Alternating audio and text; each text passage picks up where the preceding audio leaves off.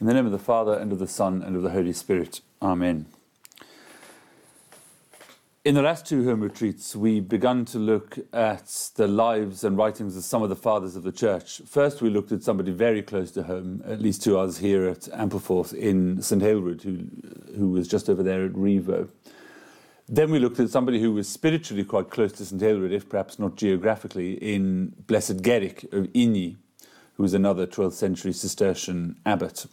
For this third talk, I thought we might go a bit further afield to someone a bit more exotic, St Dorotheus of Gaza, who was a 6th century monk and abbot in Palestine, 6th century, just before the Arab conquest then. And he's somebody whose writings have had an enduring appeal and importance for followers of the monastic way of life, but also for people like yourselves, I guess, who are interested in it and perhaps admirers of it. As with Gerric, so St Dorotheus doesn't leave people who are preparing home retreats with a wealth of biographical information, sadly. The introductions to the editions of his very few writings, relatively, give us some hints, though, and outlines as to what his life might have looked like.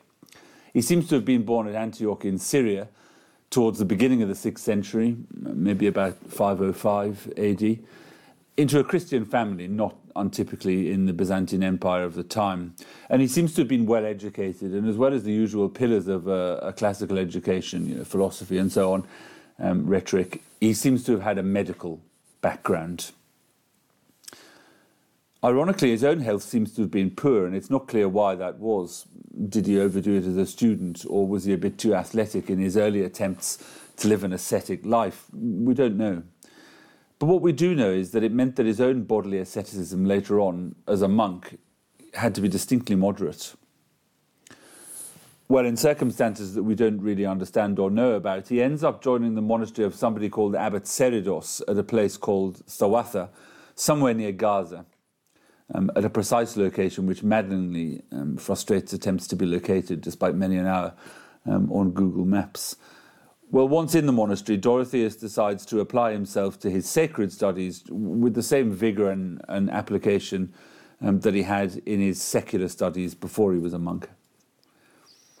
The community of Abbot Ceridos is in some ways an unusual one. Unusual because on paper, Ceridos is the abbot, the spiritual father, but in practice, there's something else going on. Ceridos is actually a disciple of two old hermits, even more exotically named than St Dorotheus, Barsanuphius, who was also called the Grand Old Man, and John, who was called the Other Old Man. And Ceridos seems to have consulted them about everything. You might ask, how do we know? Well, the answer is that being semi-eremitical, they didn't speak to anybody or meet anybody ever, even each other. And instead they communicated by short letters, sort of shoved underneath the door, many of which have survived and have been compiled into fairly lengthy volumes. So we can see what people asked them and what their replies were. And in those collections we can see letters to and from the abbot Ceridos, but also to and from St Dorotheus, who seems to have become one of their disciples, at least a disciple of John, the other old man. Well, what else was Dorotheus' monastic life like? Well, as with many of us, he had to endure trials. Monastic professions are supposed to be joyful occasions, a bit like weddings, I guess.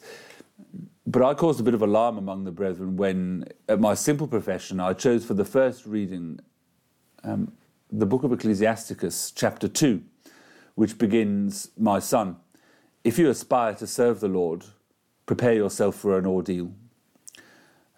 I did that not because I had a sort of fetish for difficulties and hardships, or because I felt it in a cerebral and sort of theoretical way. It must be true because it says it in the Bible. No, I did it because it had been my experience which in hindsight now I would say was bitter but fruitful. In the case of St Dorotheus, well, in the first place, he had to put up with, we've already said it, the relatively poor state of his physical health, and consequently the inability to be especially athletic when it came to bodily asceticisms, fasting and so on. Nevertheless, there was obviously something about him because his abbot, Ceridos, asked him to be porter of the monastery and guest master. Quite important jobs, really. And during that time, he says, several of the brothers, his own brethren, used to like to reveal their thoughts to me. I don't know why. Obviously the sort of person that people like to speak to. But even that was the occasion for difficulties, because there were those among his brothers, perish the thought, who were deeply jealous of him and treated him badly. So much so that he began to wonder whether he might not be better off as a hermit, without the encumbrance of the brethren. This pipe dream was scotched by the inevitable letter to, in this instance, the other old man, John, or more likely by his reply, because John told him that the hermit life was for the perfect, and for those who were still on the way to perfection, it was the road not to perfection, but to pride and spiritual ruin. So the ideas of becoming a hermit sort of bit the dust, really. Well, once John died, Dorotheus, the other old man, withdrew into a definitive seclusion, stopping the letters even. And at that point, Dorotheus seems to have left the monastery of Cedd to found his own monastery. And it's thought that it's from this period, when he was the abbot of this other monastery, that the writings of his that we now have, his instructions, as we'll hear, stem. The Greek name for them was didaskalia, and as I just said, it meant something like lessons, teaching, instructions, a bit like the abbot gives us on a Wednesday night in the community here. And I'd like to spend the rest of this retreat talk sharing with you some of the quotations that have been important to me from Dorotheus, because there are lots, really. I read the instructions, as they're usually called in English, first when I was a novice, and a junior. And I made quite a lot of notes of quotations that I thought useful, important at the time. And I won't be able to share all of them with you because there were 35 index cards in quite small writing. But maybe to just go through what you might think of as the sort of creme de la creme, really, if you like. In addition, in the description in the YouTube version of this talk, just underneath the video, when you click on Show More, there's a link to a complete text of one of the discourses, discourse number 6, called On Refusal to Judge One's Neighbour. You can also get it on the Abbey website in the appropriate section. And that's really for you to read if you feel called to do so, and to ponder in your own time. Before I launch, though, into my own sort of purple bits of Dorotheus, mainly from that discourse, I thought I might just say a little something about what it is about Dorotheus that captivates me, and what it is that I find so attractive and helpful. I think the first, and in some sense the most important reason that Dorotheus appeals to me, is that it's clear that every word that he writes is the fruit of experience. And it's that experience that he's seeking to pass on, not sort of theoretical musings, but this is how my life has been. And I think there's something very monastic about that. It's true that monastic life doesn't have a monopoly on the notion of experience, but the business of learning to find the way to God by experience, experientially, is an essential core of the monastic way of life. It's emphatically not self-help. It's not something you can do if you have the book, Monastic Holiness for Dummies. It's not. We go to God through the prayers of others, yes, through their example, yes, but also through their help and their guidance. Probably these others will mainly be people with whom we live, with whom we have some interaction now, people who are alive, in other words. But there'll also be people who've gone before us and whose witness, usually through their writings or other people's writings about them, can serve as a light for us in the darkness. And it can be pretty dark at times, can it not? Well, the second and third reasons that Dorotheus appeals to me are linked, really. The second reason is that the image of Dorotheus that we get from the writings is, I think, a very human image in the best sense of that term. He's somebody who knows himself well, but he also knows human nature, and perhaps more especially monastic human nature, that strange beast, very well indeed. He knows what we're like. When we set out on a journey towards a particular goal, he knows what pitfalls there are likely to be on the way. And he knows the ways in which our fallen natures will threaten to hijack the expedition. But he looks on all of that with a great deal of good humour. And he uses that humour, sometimes caricatures of the way monks are, to diffuse some of the tension that comes from the pitfalls and from our anxiety or experience of those pitfalls. It's true they are serious because life is a serious business. It's a one-shot thing, isn't it? But there's something even more serious, it turns out, namely God.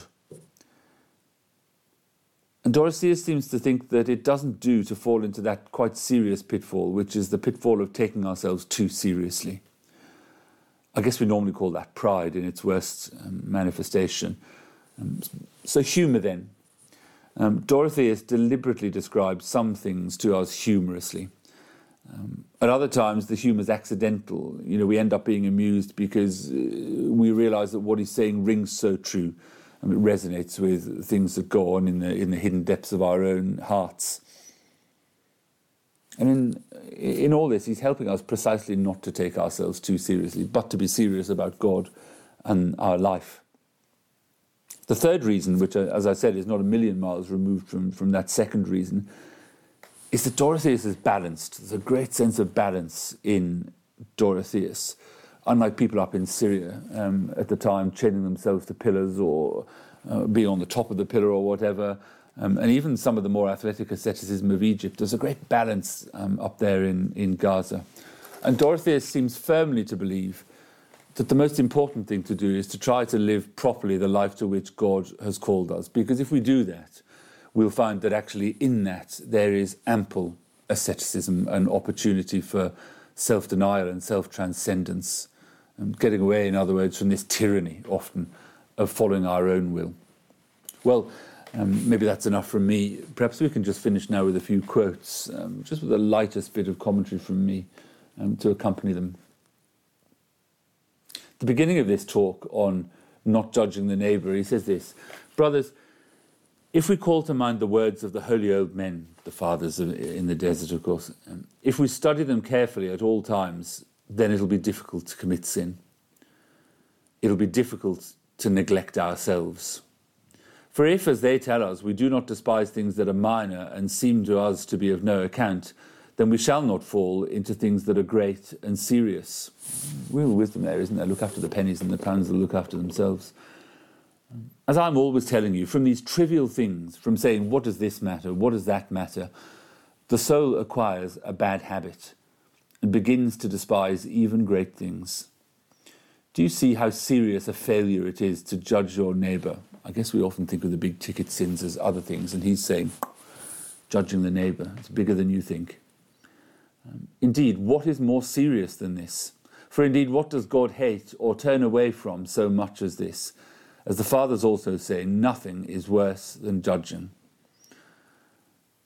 And similarly, from these apparently paltry things, a person ends up in a situation of great evil. From accepting a small suspicion about the neighbour, a suspicion. From saying, what does it matter if I listen to what that brother is saying? What does it matter if I listen to what that brother is saying? What does it matter if I just say this one thing myself? What does it matter if I just see where this brother is going or what that stranger is up to? The soul begins to neglect its own sins and to concentrate instead on the neighbour. And finally, from this, it begins to pass sentence on the neighbour, to talk him down and to set him at naught. And from this, it falls itself into the very things it judges in the other.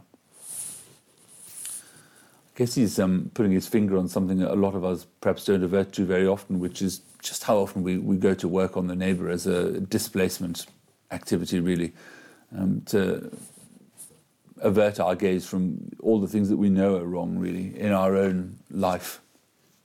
A bit further on, he talks about somebody who refused to judge his neighbour and said, today it's him, tomorrow it'll be me.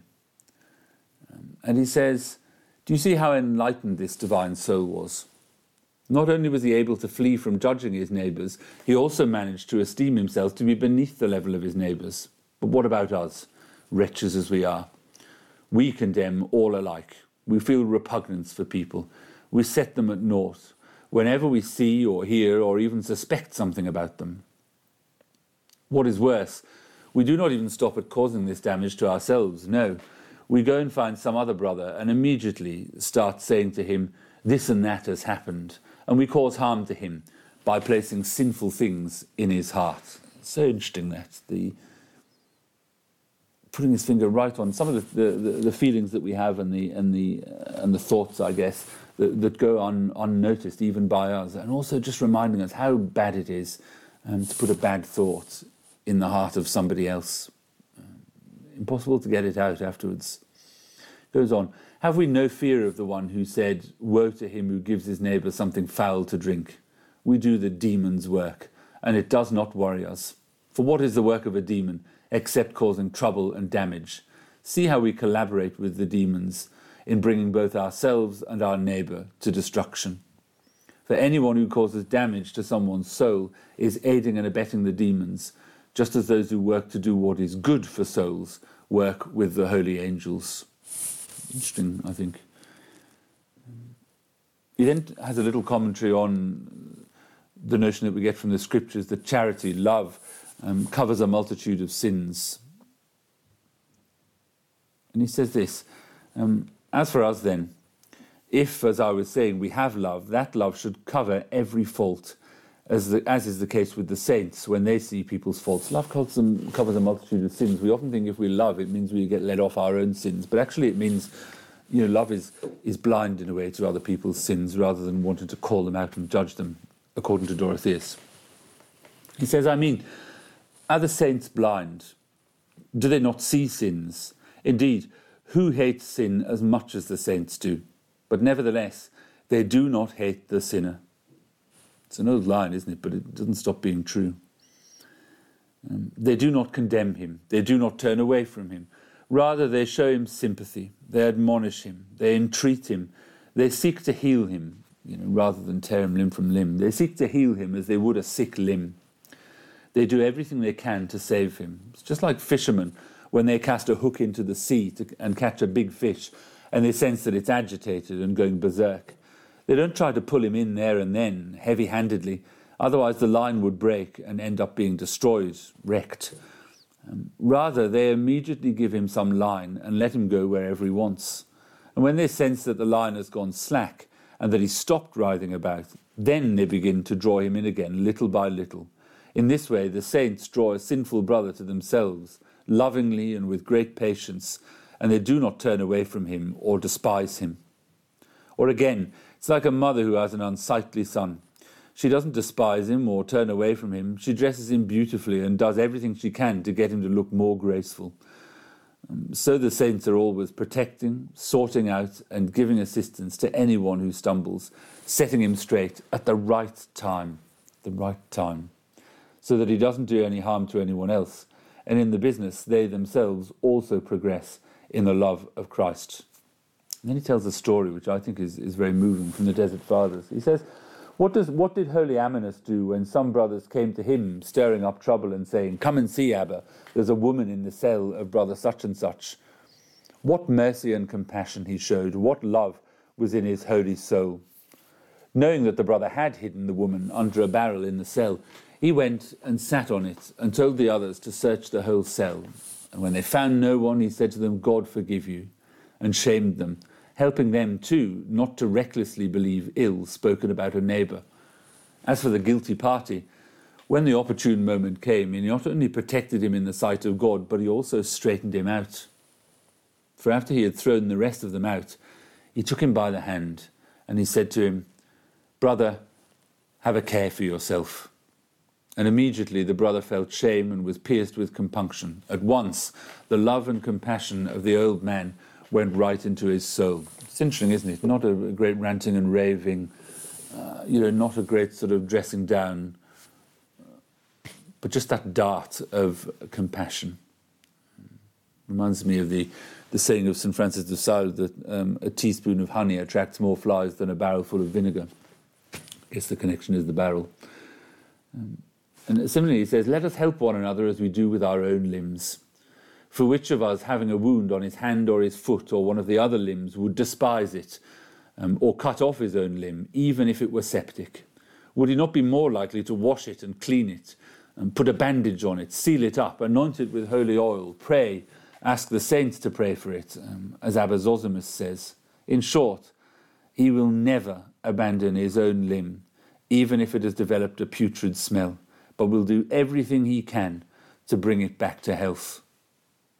And this is precisely how we ought to show compassion to one another, help each other, or get other more able people to help us, and do all we can in thought and deed to help ourselves and each other. So often we lose the focus on that aim, don't we? The aim is to bring people and ourselves indeed to wholeness, to holiness, not to condemn. I hope I'm not the only one who knows that that's a difficult ideal to live up to. Well, lastly then, he says, I'll tell you about an image from the Fathers so that you may understand the power of what I'm saying. Imagine a circle drawn on the earth with a compass and a centre. Now, the centre is precisely the middle of the circle. Apply your mind to what I'm saying. Now imagine that this circle is the world with God at its centre, and the lines radiating towards the centre of the circle are people's various different ways of life. When the saints desire to come into the middle, to draw near to God, as they progress along the journey inwards, they get closer to God, it's true, but also to one another. And the closer they get to one another, the closer they get to God. He's saying it works both ways. And it's difficult to know which comes first, maybe. Similarly, imagine the opposite. For when they move away from God and turn towards the outside, you can see that the further out they go, the further apart they get from one another, and the further they are from God too. So he's saying these two things are linked. If we want to be close to God, we have to be close to our neighbours. If we get close to our neighbours, then hopefully that'll bring us close to God too. I think it's real practical wisdom. Well, I hope that gives you a flavour of what it is that I like about Dorotheus. I hope maybe it has caused you to be attracted to him. Well, if so, have a look at that text. It's like a rude translation, but have a look. As I said, it's just beneath the YouTube video or on the Abbey website. And have a read for yourself. And what is it that strikes you? Is there anything in there that you feel attracted to or which speaks to you? If you felt like reading the rest of the discourses, they're available in a reasonably slim volume, hopefully not too expensive, published by Cistercian Publications. And there are only 14 of them. And I think they're all worth a read, really. Well, enough. May God bless you on this day of retreat with St. Dorotheus.